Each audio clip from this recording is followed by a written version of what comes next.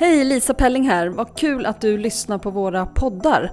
Hoppas att du också tar chansen att gå in på vår hemsida och läsa alla artiklar, reportage, ledartexter som finns där. Kolla gärna också på sidan hur du kan stötta vår verksamhet. Och du prenumererar väl redan på vårt nyhetsbrev.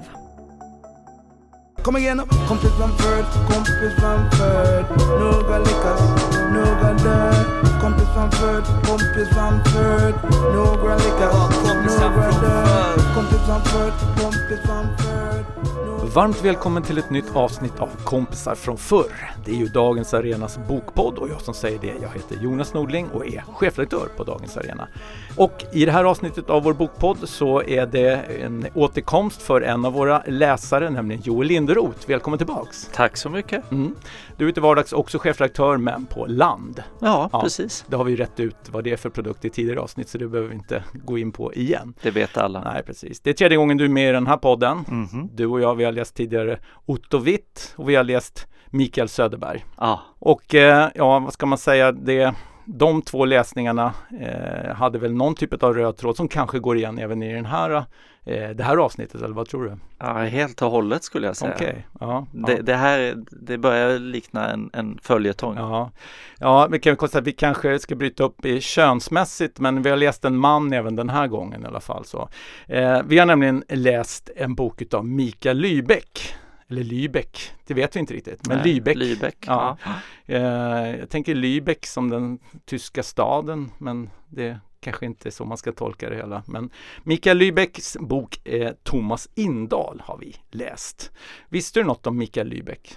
Överhuvudtaget inte. Nej, och då är vi väl två. Ja, men och någonstans är det ju också fascinerande just när man ger sig in i ett författarskap, eller i det här fallet som en bok, och för tredje gången då i den här podden så kan jag konstatera, herregud vad lite man vet. Och då är du ändå litteraturvetare, Joel. Ja, för länge sedan var jag ju det. Men ändå, och det är så fascinerande. Och sen så läser man in sig en del på författare, man läser boken, man sätter det i ett sammanhang, och så helt plötsligt har man tagit ytterligare ett steg på den litterära Parnassen. Eller någonting åt det. Du får till det. Men man kan väl konstatera också att anledningen till att vi oftast hamnar i den här påminnelsen om hur lite vi vet är för att vi väljer böcker som vi egentligen inte vet någonting om. Det är själva grejen med den här podden. Och för att rekapitulera lite då, så är alltså Kompisar från förr en bokpodd där vi läser böcker som har fallit i glömska. Och det ska vi väl säga att Thomas Indahl utav Mikael Lybeck kvalar in.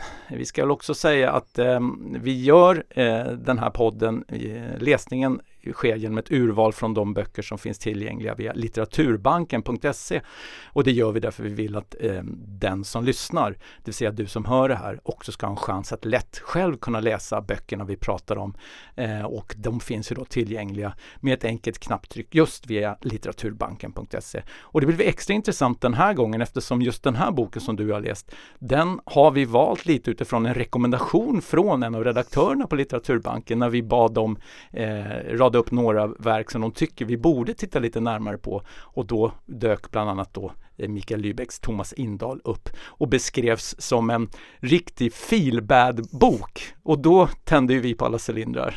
Kändes väldigt bekant, tycker jag. Ja, men det visade sig stämma. Ja, vi ska inte gå händelserna i förväg, men definitivt. Men vi kan säga att vi kommer ju avslöja allting i handlingen som vi brukar göra i de här poddarna. Alltså. Det finns inget att dölja. Det finns ingenting att dölja. Vi kanske dock, som vi brukar göra, ska börja med att prata lite om själva författaren till det här verket, Mikael Lybeck. Vad vet vi om honom? Ja, vi vet ju inte så mycket. Alltså nu har vi ju läst på. Men för den som nu sitter och tänker febrilt, vem är detta? Så kan vi väl säga att det är ju en finlandssvensk författare. Ja. Och det är väl ett skäl till att vi inte känner till den. Och när man läser den och man sätter in det i ett sammanhang, så konstaterar man ju, i alla fall att jag är otroligt lite beläst på finlandssvenska författare generellt sett. Ja, det kan man väl lugnt säga att vi fick tydligt en syn på en vit fläck på våra kunskapskartor. Det verkar som att Mikael Lybeck spelar en rätt viktig roll i finländsk litteraturhistoria utifrån den snabba research du och jag har gjort. Va? Ja, men verkligen. Och vi placerar honom också slutet på 1800-talet, början på 1900-talet. Ja. Han föddes, kommer jag inte ihåg just nu, men han 1864. Just det, 1864. Och den minnesgode kommer ihåg att vi pratade om Mikael Söderberg förra gången. Hans far, Hjalmar Söderberg, var ju född 1869. Så då har vi liksom en tid som är ungefär. Ja, men faktiskt. Och död 1925. Ja, och Mikael Lübeck föddes alltså i Nykarleby 1864. Och Nykarleby är en finländsk stad i det som kallas för Österbotten. Det vill säga i en bit uppåt i det finländska landskapet. Och det spelar en viss roll i den här boken som ju faktiskt då antas utspela sig just i Nykarleby, även om det inte nämns uttalet. Så. Men när vi ska liksom dra lite hårdfakta kring Mikael Lübeck då, så är det som sagt var han föddes där i Österbotten 1864. Hans fader var rådman, heter Janne. Tror jag. Ja. Rådman är väl någon typ av högre jurist. Va? Ja, det låter så i alla fall. Definitivt. Det beskrivs i historiebeskrivningen om Mikael Lübeck att han växte upp i ett förmöget och kulturintresserat hem. Och att modern dog redan när då Mikael var 9 år. Och sånt där intresserar en ju naturligtvis, för det. Jag tror mig ändå kunna se att man kan se väldigt tydliga tecken på författare, och när man förlorar föräldrar i tidigt skede, att det har en viss bäring i säkerligen drivkraften varför man vill bli författare eller hur man blir författare. Så att, men det är också jag som är amatörpsykolog i sammanhanget, men det är i alla fall en fakta som är värd att notera, tror jag. Han flyttade till Helsingfors och han studerade där, blev litteraturvetare. Och sen flyttade han till Tyskland 1888 och studerade där i typ 1,5 år. Jag vet inte riktigt vad han studerade i Tyskland, men det jag vet är att där så upptäckte han ett problem som skulle följa honom resten av livet, nämligen en långsamt tilltagande dövhet. Just det. Så, men han då debuterade som författare 1890, han var 26 år, med en diktsamling som hette Dikter. Det är rimligt. Ja. Den verkar ha mottagits med positiva recensioner, och han fortsatte också sitt författande. Han flyttade till Helsingfors igen 1893 och där var han under ett par år amanuens vid stadsbiblioteket. Jag vet inte vad amanuens är heller, men det är säkert en mellanchef. Är det så? Ja. Nej, jag vet inte, men det är ju någon form av tjänsteman. Ja, så att det var i alla fall en tjänst där man kunde tjäna lite pengar, och sen så vet jag inte så mycket vad han gjorde sen resten av sitt liv och tjäna pengar. Jag tvivlar på att han kunde leva på författarskapet, men han var ju ändå relativt aktiv och relativt uppburen. Och framförallt kom från ett förmöget hem. Ja, det också. Det också. Men han flyttade i alla fall, han gifte sig i början av 1900-talet och flyttade till Grankulla, som är då en liten stad utanför Helsingfors, och byggde där en gård som heter Vallmogård, och den finns kvar än idag, och den är sedan 1982 kulturcentrum om man vill besöka det. Men när det gäller Mikael Lübeck så är det då den här ursprunget från Nykarleby som är kanske mest intressant i sammanhanget. Nykarleby kände inte jag heller till innan jag började lägga det här pusslet. Så hade du hört talas om den staden? Nej, det hade jag faktiskt inte. Men när vi har lagt pusslet så har vi ju insett att det är en väldigt litterär by, nej inte by, stad, förlåt. Och som norsk by. Precis, Norskeby. Ja. Nej, men också och som verkar fortfarande idag hylla litteraturen på ett väldigt tydligt sätt. Och som ju ligger då i Österbotten, där ju är väldigt mycket svenskt eller finlandssvenskt fortfarande väldigt starkt på det sättet. Men annars så, nej, jag är så sjukt svag på Finland, inte säga. Jag ska bli mycket bättre på det också. Men det har blivit lite bättre under det här arbetet med det här avsnittet i alla fall. Det är lätt att bli det när man börjar från noll. Ja. Väldigt bra kurva på det. Men vi kan väl se att Nykarleby verkar också vara väldigt stolta än idag över sin då långa rad utav författare som vuxit upp eller har sitt ursprung i Nykarleby. Är Topelius den mest kända av dessa? Eller? Så tolkar jag det, absolut. Och det är ju en lysstjärna inom finlandssvensk litteratur naturligtvis. Och de verkar ha haft en viss beröringspunkt också, Lübeck och Topelius. Precis. Men som sagt det finns en stolt tradition i Nykarleby, och man verkar ha en en återkommande liksom, litteraturvandringar och att man då också försöker lyfta upp sitt litterära arv. Och det är ju alltid roligt när mindre städer kan ha någon typ av särart som man lyfter upp i positiv bemärkelse, som i det här fallet då litteraturen. Vi snackade lite om man skulle kunna hitta någon jämförelse i en svensk stad som har en sån lång lista utav kända författare. Vi kunde inte komma på någon, du. Nej, inte sådär spontant. Så det vore ju väldigt kul om någon ser att men här finns ju en beröringspunkt i staden XYZ eller vad det kan vara för någonting. Men spontant ser jag inte det. Men det finns säkert. Jag tänkte mer på utifrån när man är på Island och då brukar man stöta på just det faktum att ibland känns det som att varannan islänning har gett ut en bok, men det är väl i alla fall så att minst var 10:e islänning har det faktiskt gett ut en bok, så att det kan Nykarleby vara Finlands Island då. Ja, den tankekedjan är så lång och svår så att jag förstår inte. Nej. Kan det verkligen vara så? Ja, men det är det. Det tror jag. Det är väl också islänningarnas självbild att man är ett litterärt folk och alla har gett ut någon typ av epos i form av modernt skapande kanske av olika slag. Så. Finns något att kolla upp? Ja, precis. Men vi kanske ska stänga det spåret innan jag hamnar alldeles för långt ute i tassemarkerna. Och vi stannar kvar vid Mikael Lübeck då. Men vad kan man säga så här, han verkar ju då spelat en väldigt viktig roll i finlandssvensk litteraturhistoria. Men Mikael Lübeck som person verkar egentligen vara rätt, vad ska jag säga, för oss som gillar anekdoter så fanns det inte så mycket att hämta, i alla fall inte vid en snabb genomlysning utav vad som finns beskrivet utav det. Sen finns det ju naturligtvis djupare verk, och jag vet också att det finns en av de här författarna som har sitt ursprung i Nykarleby har gjort ett försök att skriva Mikael Lübecks historia i form av en skönlitterär roman som refuserades, läste jag, så att det kan ju också tyda på att det kanske inte finns så mycket att hämta där.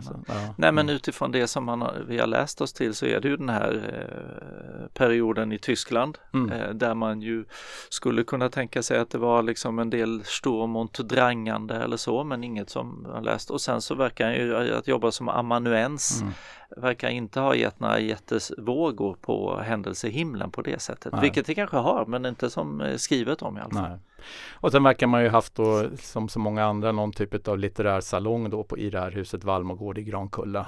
Och där det då fanns ett piano, så om jag förstått det, som man samlades kring och spelade på. Jag vet inte, det fanns för pianon överallt, men det kanske ändå var musiken var närvarande också på de här salongerna.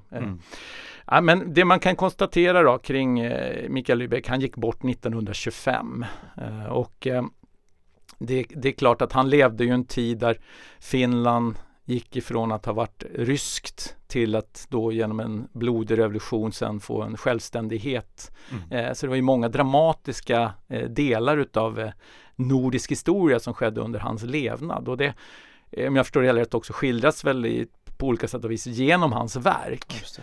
Men den här boken som du och jag har läst av Thomas Indahl, och som heter då dessutom inte bara det, utan den heter Thomas Indahl, En början och ett slut, är ju den kompletta titeln. Den kom ut 1911. Och det är ju viktigt att komma ihåg, 1911 så är Finland fortfarande en del av det ryska furstedömet då. Även om det då är till viss del en hyfsat självstyrande del, så är det ju inget självständigt land vi pratar om. Och då klart den svenskspråkiga delen utav det här landet, de minns ju då kanske också en tid, kanske inte just Mikael Lübeck, men det är en generation bort så var ju detta en del av Sverige. Så här i efterhand när man beskriver den här boken så brukar den refereras som att den målar upp en stämning av effekten utav den här förryskningen som skedde då. Och jag antar att boken ska väl läsas som att den utspelar sig runt sekelskiftet 1800-1900-tal. Och att det, även om det inte syns i boken, så är det väl alltså det finns ju en känsla utav, om vi ska hålla fast vid Hjalmar Söderberg-relationen, finns väl en känsla av splin i hela boken. Att det är verkligen. Jo, men för jag tänkte ganska mycket på det i läsningen, just att försöka hitta spår av Ryssland. Och det tycker jag inte man gör, utan jag skulle liksom säga att det är mer än splin, definitivt en sån här fin de siècle-känsla, men också väldigt, väldigt tydligt ett så här inramat småstadsliv. Alla som porträtteras är ju nästan karikatyrer. Man ser liksom men man ser verkligen så här trähus, lite så här Pippi Långstrump-känsla nästan i karikatyr, eller i personerna som nästan blir karikatyr, de blir så tydliga. Men av det här liksom kriget och det storpolitiska, det tycker inte jag man ser någonting av eller känner någonting av på något sätt. Vi kanske ska stänga lådan kring historiebeskrivningen av Mikael Lübeck som person och ge oss in på boken, för vi börjar närma oss det. Men ska väl ändå bara då säga att han dog då som sagt var 1925 i sitt hem då, den här villan Vallmogård. Och relativt ung. Han var ju 61 när han gick bort. Ja, så jag vet inte, medellivslängden på den tiden var ju lite 68. Ja, var det så? Nej, jag vet inte om det. Men det är klart, om man tittar i högerståndsmiljö så absolut. Ja, jag tänker han hade ju ändå levt ett väldigt jämfört med Mikael Söderberg och Otto Witt som jag läst tidigare, så har han ju levt länge, för de brann kortare. Jo, men de brann ju kortare av han verkar, vår kompis idag verkar ju inte ha hållit på med droger. Nej, han verkar inte ha haft ett destruktivt levande på det sättet, det är riktigt. Och jag noterade då John Landqvist, som ju var en stor litteraturkritiker, eller stor, vet jag, men han var i alla fall känd och väldigt mycket, han var produktiv i den här då tiden. Han skrev Dödsrunan för Mikael Lübeck i Aftonbladet 1925, och han började med att säga att han dog då av hjärtslag i hemmet. Och nu citerar jag: han fick den död han önskat sig. Just det. Ja, så, och det är ju det är ju ett talande också för kanske just Mikael Lübeck som person, att han somnade in stilla i sitt hem helt enkelt. Så att, John Landqvist kommer vi tillbaks till, för han spelar en viktig roll också hur just den här boken jag läste sågs på i realtid när den kom. Men ska vi börja med liksom, vad handlar den här boken? Ska vi liksom, vill du dra upp scenen lite med några korta penseldrag? Så? Ja, men det handlar ju om Thomas Indahl såklart, som då är en man som är några av 42 tror jag, som kommer tillbaka till den lilla staden Nykarleby efter att ha lämnat den som relativt ung. Han är utbildad läkare, men har väl framförallt försörjt sig på sin familjeegendom, tänkte jag säga, familjeförmögenhet, som han då genom sus och dus på Europas barer har gjort av med. Och nu kommer han tillbaka, och kommer väl egentligen tillbaka för att dö helt enkelt. Han är djupt alkoholiserad, och han är också väldigt mån om att i alla fall initialt på något sätt vara den mondäne, världsvane mannen som kommer hem till den lilla byn och kan gå runt och titta på de andra med någon form av överseende eller sådär.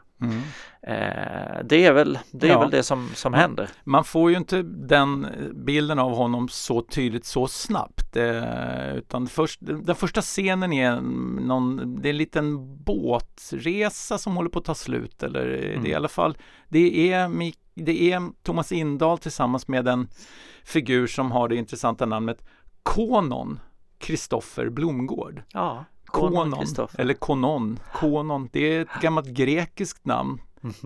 Noterade en berömd amiral av Atens flotta bar det namnet. Jag tror också en påve hette det en gång i tiden. Men annars har jag nog aldrig stött på det. Nej, det var nytt för mig också. Ja, men det är i alla fall ett namn som man kommer ihåg, och det är ju alltid bra i romaner. Men just den här Konon och Thomas Indahl, de landar på bryggan i den här lilla stan. Vi får aldrig veta att det är Nykarleby, utan det har vi tagit reda på. Du och jag. Eller vi tror oss ha tagit reda på. Allting tyder på att det är så den ska läsas. Ja.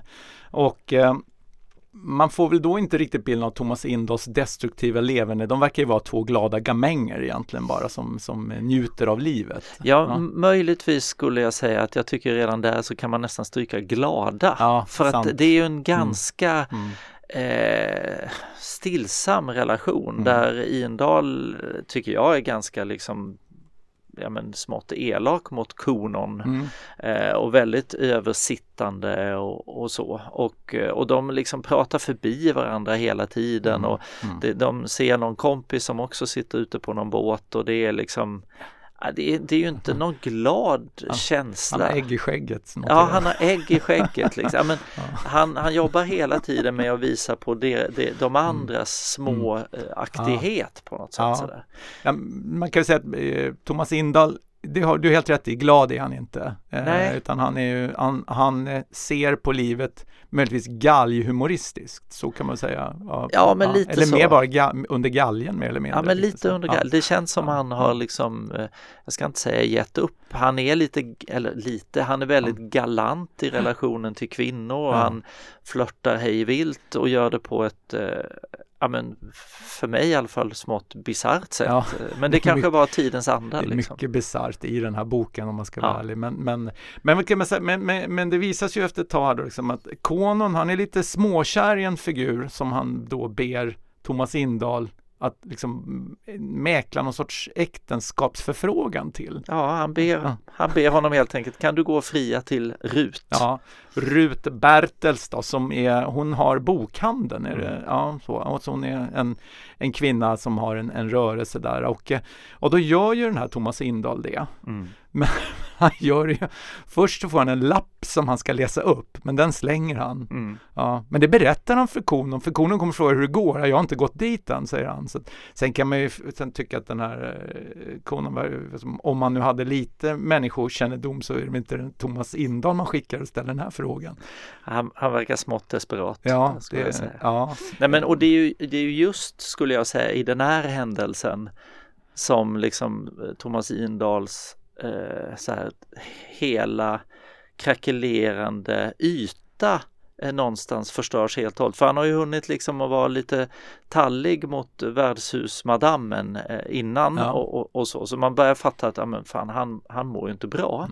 Men när han går dit och då ska å Konons vägnar fria till Rut Bertels så på något sätt, jag vet inte ens, hon bara liksom, lägg av, det verkar helt kokobello. Och då någonstans så får han liksom känslan av att, vad fasen, det finns någonting i Rut som jag vill ha. Så han friar ju till henne bara några minuter senare och säger, men ska inte vi gänga oss liksom? Och då, han får ju gå därifrån såklart. Men då bara för att, hur konstig är du nu? Liksom? Ja, och det här hemlighåller han väl inte heller riktigt för Konon sen. Han får ju reda på. Jag frågade om hon vill gifta sig med mig också, men hon vill inte det heller. Nej. Det är liksom inget konstigt i hans värld. Det är helt normalt. Och det är mer liksom, hon är oförbätterlig. Ja. Alltså det är oförbätterlig, säger man. Nej, det är en jäkla konstig grej liksom. Ja. Vi kan komma tillbaks till Rut Bertelsen, för hon är ändå en viktig roll i den här boken och kanske framförallt den mest, en av de mer spännande personligheterna. Men om vi ska ändå, den här Konon, han har titeln provisor. Jag tycker det är roligt med de här gamla titlarna som man inte förstår. Men det tog jag faktiskt reda på. Det är någon typ av chef på apotek. Ja. Apotekare helt enkelt. Ja, men och de pratar ju orimligt mycket om aptek. Ja. Att han ska få ett aptek och han ska liksom bli chef för en aptek. Men det är ju kopplat till giftermålet med Rut Bertels. Ja. Så det blir ju intet av det. Nej. Och också att det finns en närvaro i de här småstäderna, att genom olika typer, att man drar i rätt tåtar så får man en försörjning. I det här fallet då att man ska få kontraktet på stadens apotek. Så kan man liksom ha en försörjning klar. Thomas Indahl är, som du sa, han är ju läkare i den här staden, men han har ingen examen, så egentligen så kan han inte vara läkare, och det visar sig också sen dyker upp en riktig läkare och då blir ju han lite, men han verkar ju inte ha heller någon ambition att bli klar med sin läkarroll, utan det är få patientbesök. Ja, det är den mest närgångna patienten som vi får ta del av. Det är en humla som han tar hand om, som han hittar ett fönster. Så och det gör han ju en grej av, att inte ens humlan klarar av att bota riktigt. Så att, där är också cynismen hög. Ja. Men alltså, det finns ju flera bottnar i den här boken, alltså kring den här staden då, som vi tror är då en Nykarleby. Det är uppenbart att det finns en rivalitet med grannstaden som är närvarande i mycket i boken också. Och om jag förstår det hela rätt, så ungefär i samma veva så just Nykarleby genom omläggningar av olika vattendrag blev av med den hamn som hade spelat viktig roll i Nykarlebys historia till att en annan stad blev en viktigare hamnstad. Och det kan man väl också, lägger man det rastret så blir den här boken kanske intressant också att den skildrar en stad på dekis också. Det är inte bara människorna som är på dekis och de finlandssvenska samhällsklasserna som också är på dekis. Alla är på dekis och stan är på dekis. Så att det är klart att det spelar in i den här spleen-känslan av att det spelar mindre roll vad som händer här överhuvudtaget. Men det man får sen i en lång, det är olika sekvenser i boken, är en skildring av alla de här olika funktionerna i den här staden. Det är borgmästare och det är en massa andra potentater som det de gör, de sitter och spelar kort, super på Stadskällan. Ja, det är mycket grogg. Mycket grogg är det. Och sen är det liksom några som har en starkare ställning och några som hakar på. Visst verkar vara det liksom modespel som inte alla riktigt kan. Konon kan inte visst. Nej, och Konon kan inte lära sig visst. Nej, han har ju försökt många gånger. Och då förstår man ju också, först där förstår man att han kanske inte är riktigt den här begåvade personen som ens får hand om apoteket till slut. Det finns många tecken som tyder på att Konon kanske har en del övrigt att önska vad det gäller intellektet. Så är det. Men det är en väldigt det är en väldigt tunn bok, alltså omfångsmässigt. Absolut, ja men den är tunn och jag tycker liksom om man tar den här fonden av småstaden och sen så tar man det här persongalleriet som ju är just som du säger, de har titlar, de har liksom någon form av, vad ska man säga, roll som egentligen är en chimär, för de sitter ju mest och spelar kort och dricker grogg och blir ju mer, men där finns ju en person som, jag kommer inte ihåg vad han heter, men han kallas för Snapsaren eller Snapsen. Snapsen heter Snapsen, han, precis, som de beskriver liksom. Ja, men han får hoppa in och vara med lite här och var, men hela hans liv går ut på när han får dricka sig redlös eller dricka sig till sömn nästa gång. Och det är ju på något sätt det som håller de här personerna uppe. Alltså alkoholen och så det här lilla kortspelet och sen så lite ränker eller vad man ska kalla det i den här lilla världen. Det är ju som en teaterscen på något sätt. Liksom.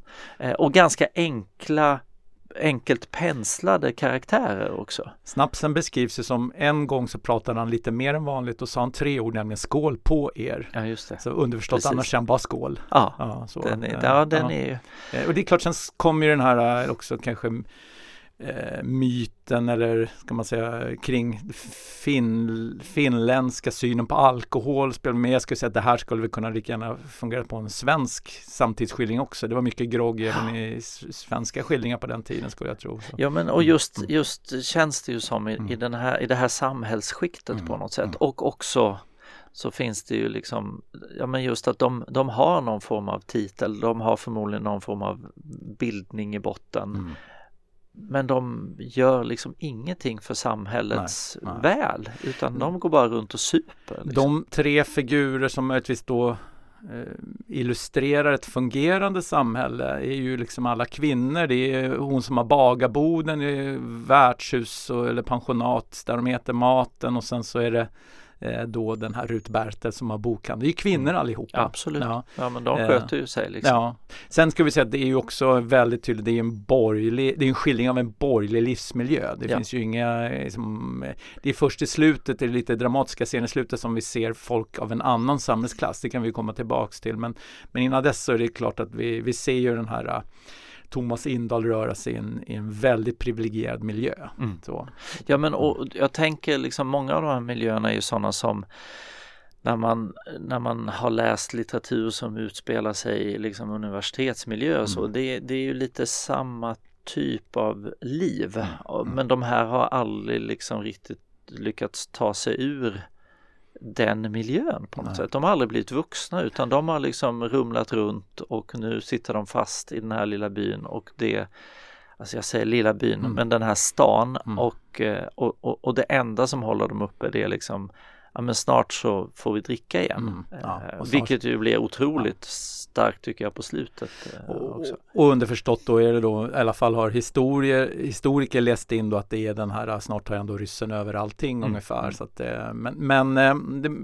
Thomas Indahl har huvudpersonen, han har ju då ändå gjort ett försök att lämna den här staden, rört sig runt om i den moderna världen och sen så kommer tillbaks, är lite då stagnerad och gett upp hoppet och liksom pengarna mer eller mindre slut. Han säljer sin familjegård och lever på det. De liksom, försäljningssummorna tills de också börjar ta slut. Liksom. Och säljer till underpris antyds det också. Det är absolut. Bara för att få in cash på något sätt. Han ger ju bort sina möbler som också är släktgods. Och, han liksom tynar bort. Ja, det kan man kan säga att det är helt klart en människa som då börjar se slutet på sitt liv och också mer och mer tydligt förbannar sitt livsöde. I alla fall mellan raderna så ser man ju att han avundas de som har gjort något med sitt liv. Det är ju sådana bärande liksom, scener. Men man får inte riktigt klara till vad han skulle vilja gjort med sitt liv. Så. Nej, och jag tycker när man läser liksom, analyser av boken så finns ju det med som ett väldigt tydligt. Men jag tycker när man läser boken så är det väl egentligen bara på ett ställe som han väldigt tydligt definierade så. Han tittar sig omkring och liksom verkligen ångrar det liv han har levt. Men jag skulle säga det är ju inte det som är liksom själva grundtonen i boken. Det dyker upp där och det är klart att det förstår man i hans ruelse och sådär. Men att det skulle vara liksom det man tar med sig, det tycker inte jag är så tydligt. Nej. Vi ska presentera en person till som finns med i den här boken löpande och som spelar en viss roll och som egentligen är lite gåtfull. Och det är den här personen som har efternamnet Romarbacken. Han är någon sorts tullare eller något liknande, men han har varit till sjöss, det förstår man. Han har också någon sorts men han är sjöman men verkar tjänstgöra som någon sorts tullare här och han framstår ju som han går inte in i de här dekadenta rollerna som övriga, utan han verkar stå fast med någon sorts han känns som en stark människa moraliskt sett så. Men han är lite oklar i konturerna väldigt länge. Kanske hela boken egentligen. Man minns honom mest länge för att han har ett sånt udda namn, även han. Så, men precis som du säger, han tar inte alls lika stor plats. Han är inte med i det här rumlandet på det sättet. Och man ska ju inte, men ibland tänker jag i läsningen att han kanske egentligen är på något sätt det som Indahl ser som någon form av, så skulle man kunna vara också, eftersom han är ju lite jäckande. Ja, eller framförallt så tror jag att han får den uppenbarelsen efter ett väldigt viktigt skede i en scen med Rut. För innan dess tror jag att han har en väldigt oklar bild av vem den här Romarbacken egentligen är, mer än att han känns lite hela tiden påpekas det ju att han visar väldigt lite känsloliv. Han har liksom på något sätt så det är en människa som står stabilt med båda fötterna i jorden och har en klar moralisk kompass, men utöver det väldigt oklar vem det här är. Man får ju en bild av att det är en äldre person, äldre än Indahl, men att Indahl ändå ser honom som någon sorts jämställd, kanske mer att utifrån åldersskillnaden att de kan hamna på samma bogen, att de samhällsklassmässigt är jämställda. Men det läser jag kanske in då. Ja, men det kan nog stämma. Men de stöter ju på varandra med olika. De har en relation även de. Ja. Lite oklart varför. Ja. Men jag tänker att det är de här båtarna och miljön där som gör att de träffar på varandra. För det är ju mycket utspelar sig ju kring båtfärder och brygger och hamnscener och sånt. Och sen är det ju en liten stad så alla springer på varandra. Eller nu kommer jag på det själv. De äter väl på samma ställe.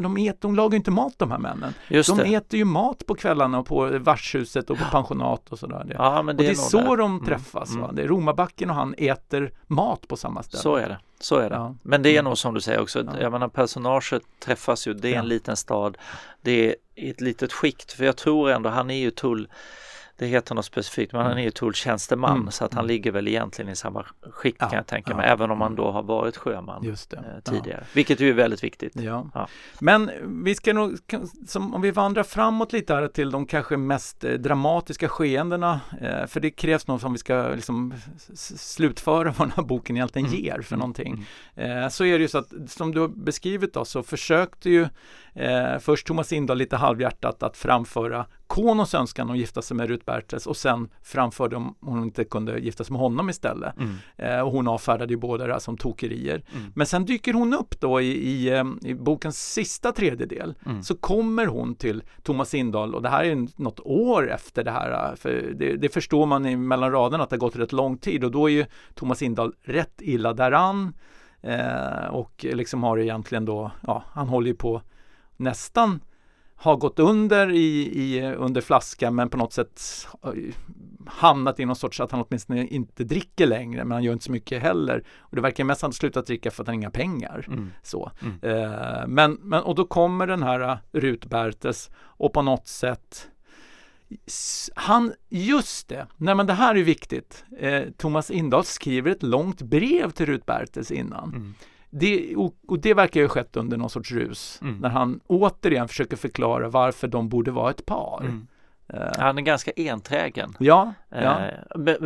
Han är enträgen, men det är samtidigt liksom, det är mer hugskott på något sätt. Han bara, vi kör liksom. Men också, hon uppfattar det som att han faktiskt släpper lös och berättar vem han egentligen är och varför det här är viktigt, att han får att de kan bli ett par. Och hon vill åtminstone återgälla detta med att ge ett annat förtroende till honom. Så att de ska hamna på samma våglängd i förtroendegivande till varandra. Det är väl här först som den berättelse som Ruth Bertels kommer med då, det är väl först då jag tycker att den här boken blir lite spännande. För då berättar Ruth Bertels lite om varför hon är som hon är. Och då visar det sig att hon då har tillbringat stor tid utomlands, till viss del därför att hennes far var sjökapten och hon följde med på hans färder. Och sen så när de har rätt ut vilka olika delar av världen hon har varit i, så framkommer det också att hon var med på en färd som satte spår för henne för all framtid. Hon var med om något väldigt skrämmande, nämligen, och det var en färd då hennes far dör. Och de slänger i fadern var kapten då.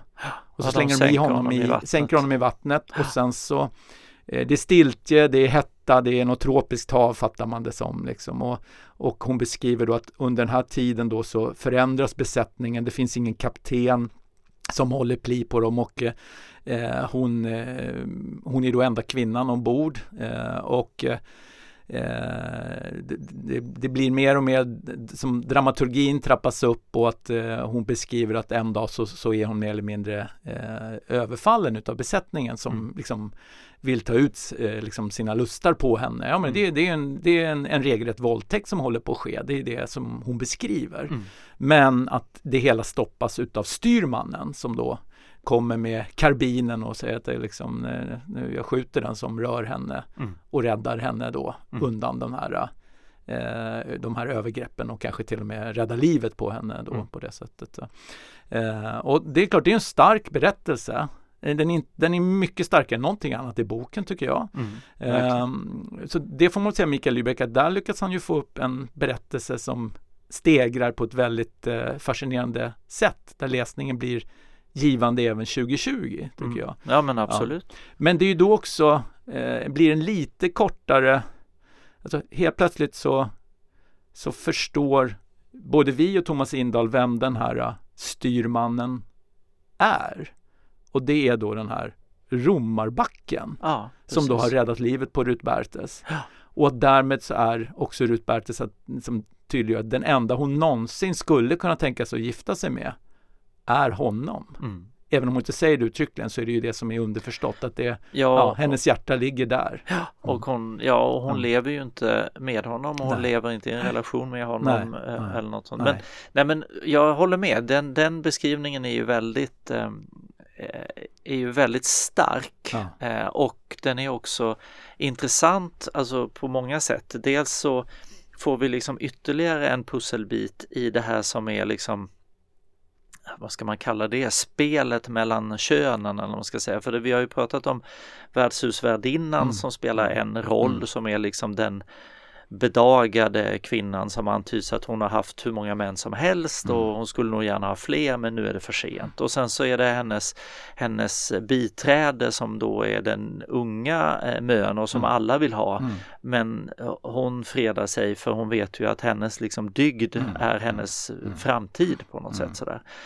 Och sen så kommer då den här Rut och jag tror någonstans, även om just den här händelsen på det tropiska skeppet är ju såklart liksom dess epicentrum, men det faktum att hon också har befunnit sig i Storbritannien under 2 års tid och sen så gjort de här resorna är ju att hon har på något sätt en inblick i en internationell, hon har liksom lite större tankar än det här småstad så att man gifter sig och sen så lever man parallellt och sen så dör man på något sätt, så tycker jag. Det finns med där liksom att hon har något annat med sig och att hon står också såklart, hon är bokhandelsinnehaverska. Alltså böckerna står ju för tankegodset här någonstans. Liksom. Ja, plus att hon också då väldigt tydligt innan hon berättar den här förklarar att hon mer eller mindre har tappat, att hon har ingen dragningskraft till män egentligen. Och att det finns en anledning till det och det är den händelsen som hon så berättar kring då. Och det är ju också rimlig som en personlighetsskildring av en kvinna som egentligen då inte är intresserad av män utifrån den erfarenheten att det här, hon var på ett skepp med vildar helt enkelt. Jag vet inte, kommer du ihåg den här Breaking the Waves, den filmen med Emily Watson, han åker till den här oljeplattformen. Det är ju ingen koppling, men jag fick lite samma känsla där att man ger sig åt vilddjuren till havs liksom, att hon beskriver att det är lite var samma stämning tänkte jag när jag läste den här scenen. Jo, men och det finns ju 2 andra helt befängda kopplingar men som ändå just det finns ju någonting i den scenen och just den här tropiska hettan som bara pågår. De beskriver att liksom varje föremål är så hett så att man kan inte röra det. Och direkt så tänker jag liksom på, dels har vi den här scenen i Främlingen där han ju begår ett brott och så här. Ja, precis.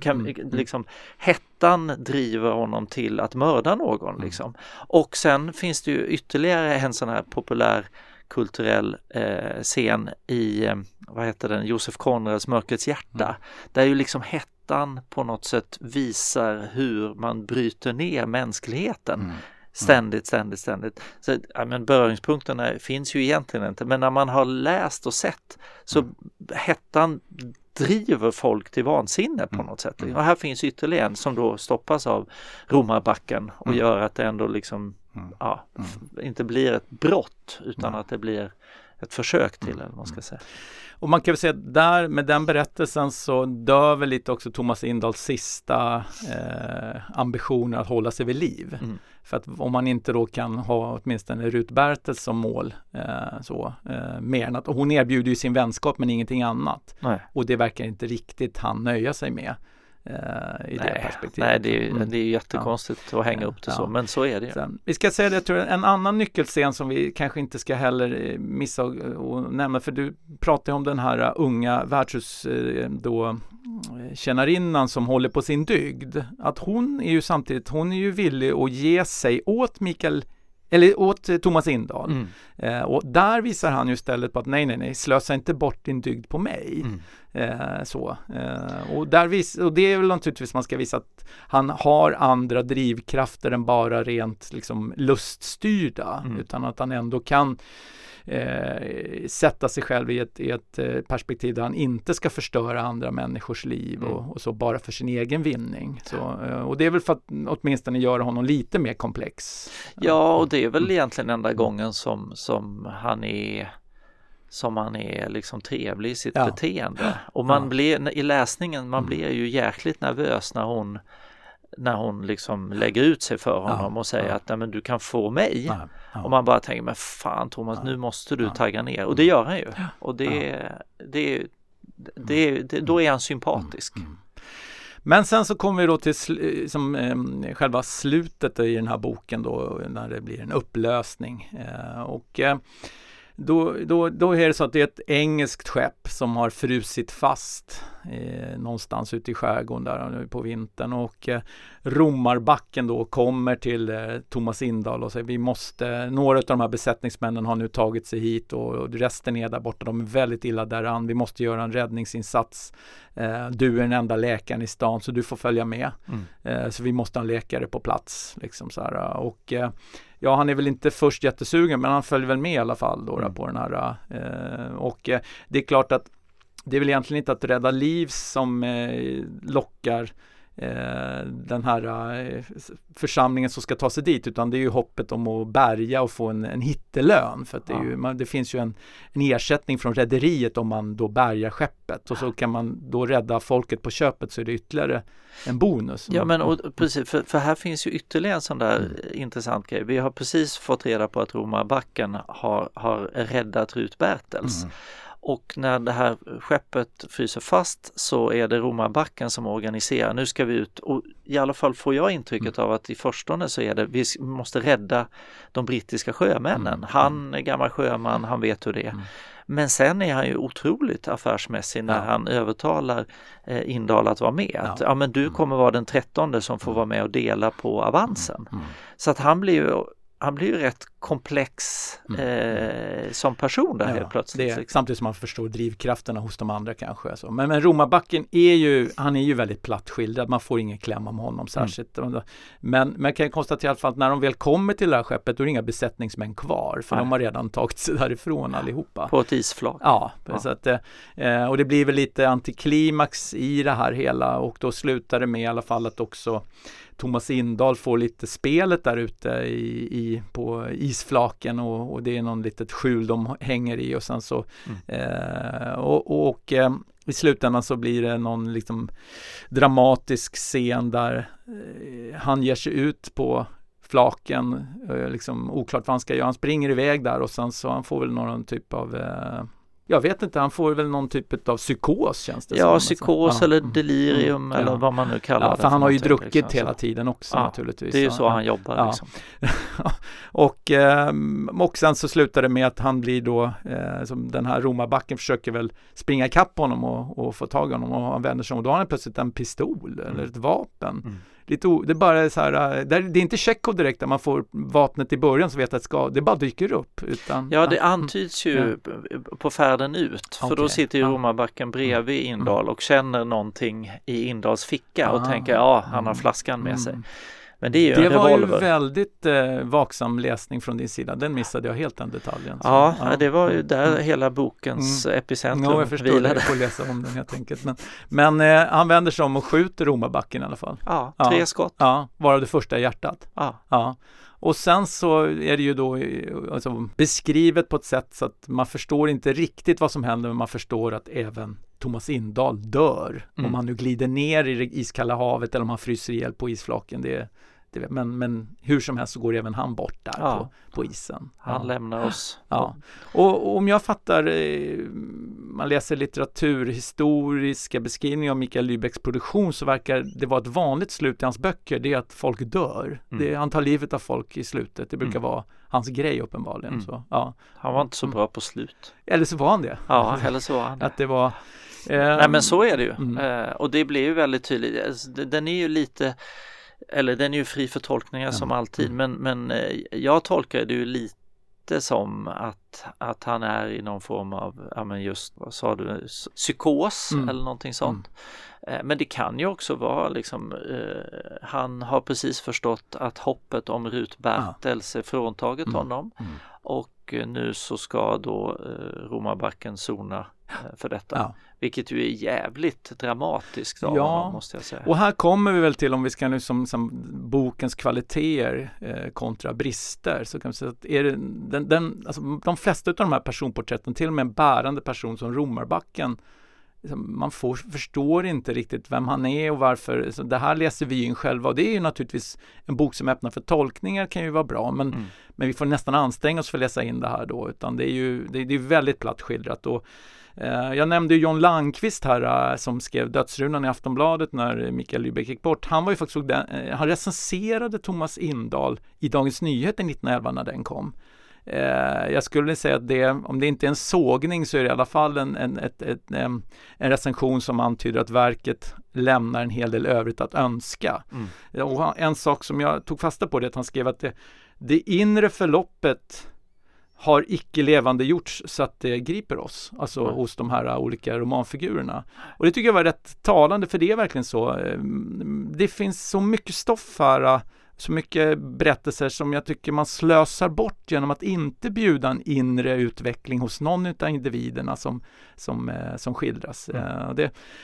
Och jag vet inte, nu har vi ju bara läst den här boken om Mikael Lübeck, så jag vet inte om det här var kännetecknande för hans stil, men jag läste en artikel skriven av en litteraturforskare som heter Torbjörn Pettersson. Han beskriver ju Mikael Lübeck som kameleont, att han egentligen skrev lite som, det var olika stilar han experimenterade med och var framgångsrik i vilken stil han än valde, men att han inte hade någon egen stil utan just var en kameleont i det sättet. Så att, men det vet jag ingenting, det bara noterade jag. Jag kan konstatera i alla fall att den här boken, jag tyckte att den var lite, den tog slut innan den började.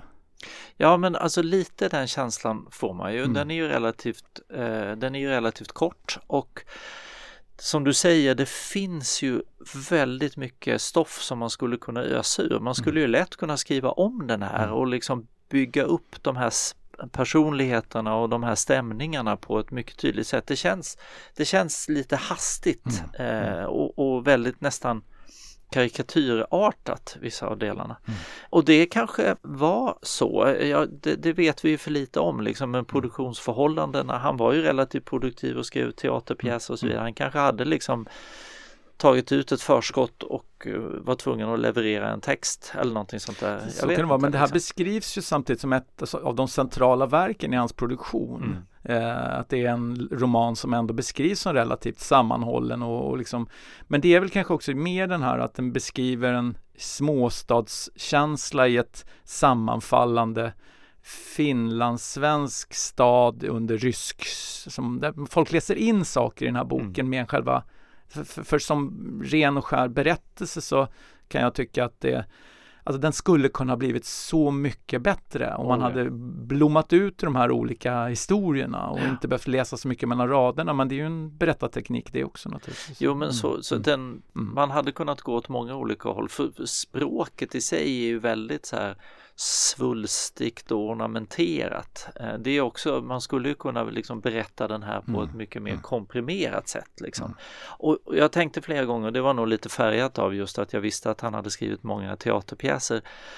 Det känns ju i mångt och mycket som att det här är liksom nästan skrivet för scenen, tycker jag. Det är liksom tydligt etablerade scener, det är tydliga liksom personligheter eller karikatyrer och man liksom flyttas från scen till scen till scen. Liksom. Och det du ser är det du får, för det finns ingen som inre, alltså det inre förloppet som John Landqvist så efterfrågade, det skildrar man inte på scen. Nej. Utan du måste låta då teaterpubliken förstå genom det folk gör. Just det, precis.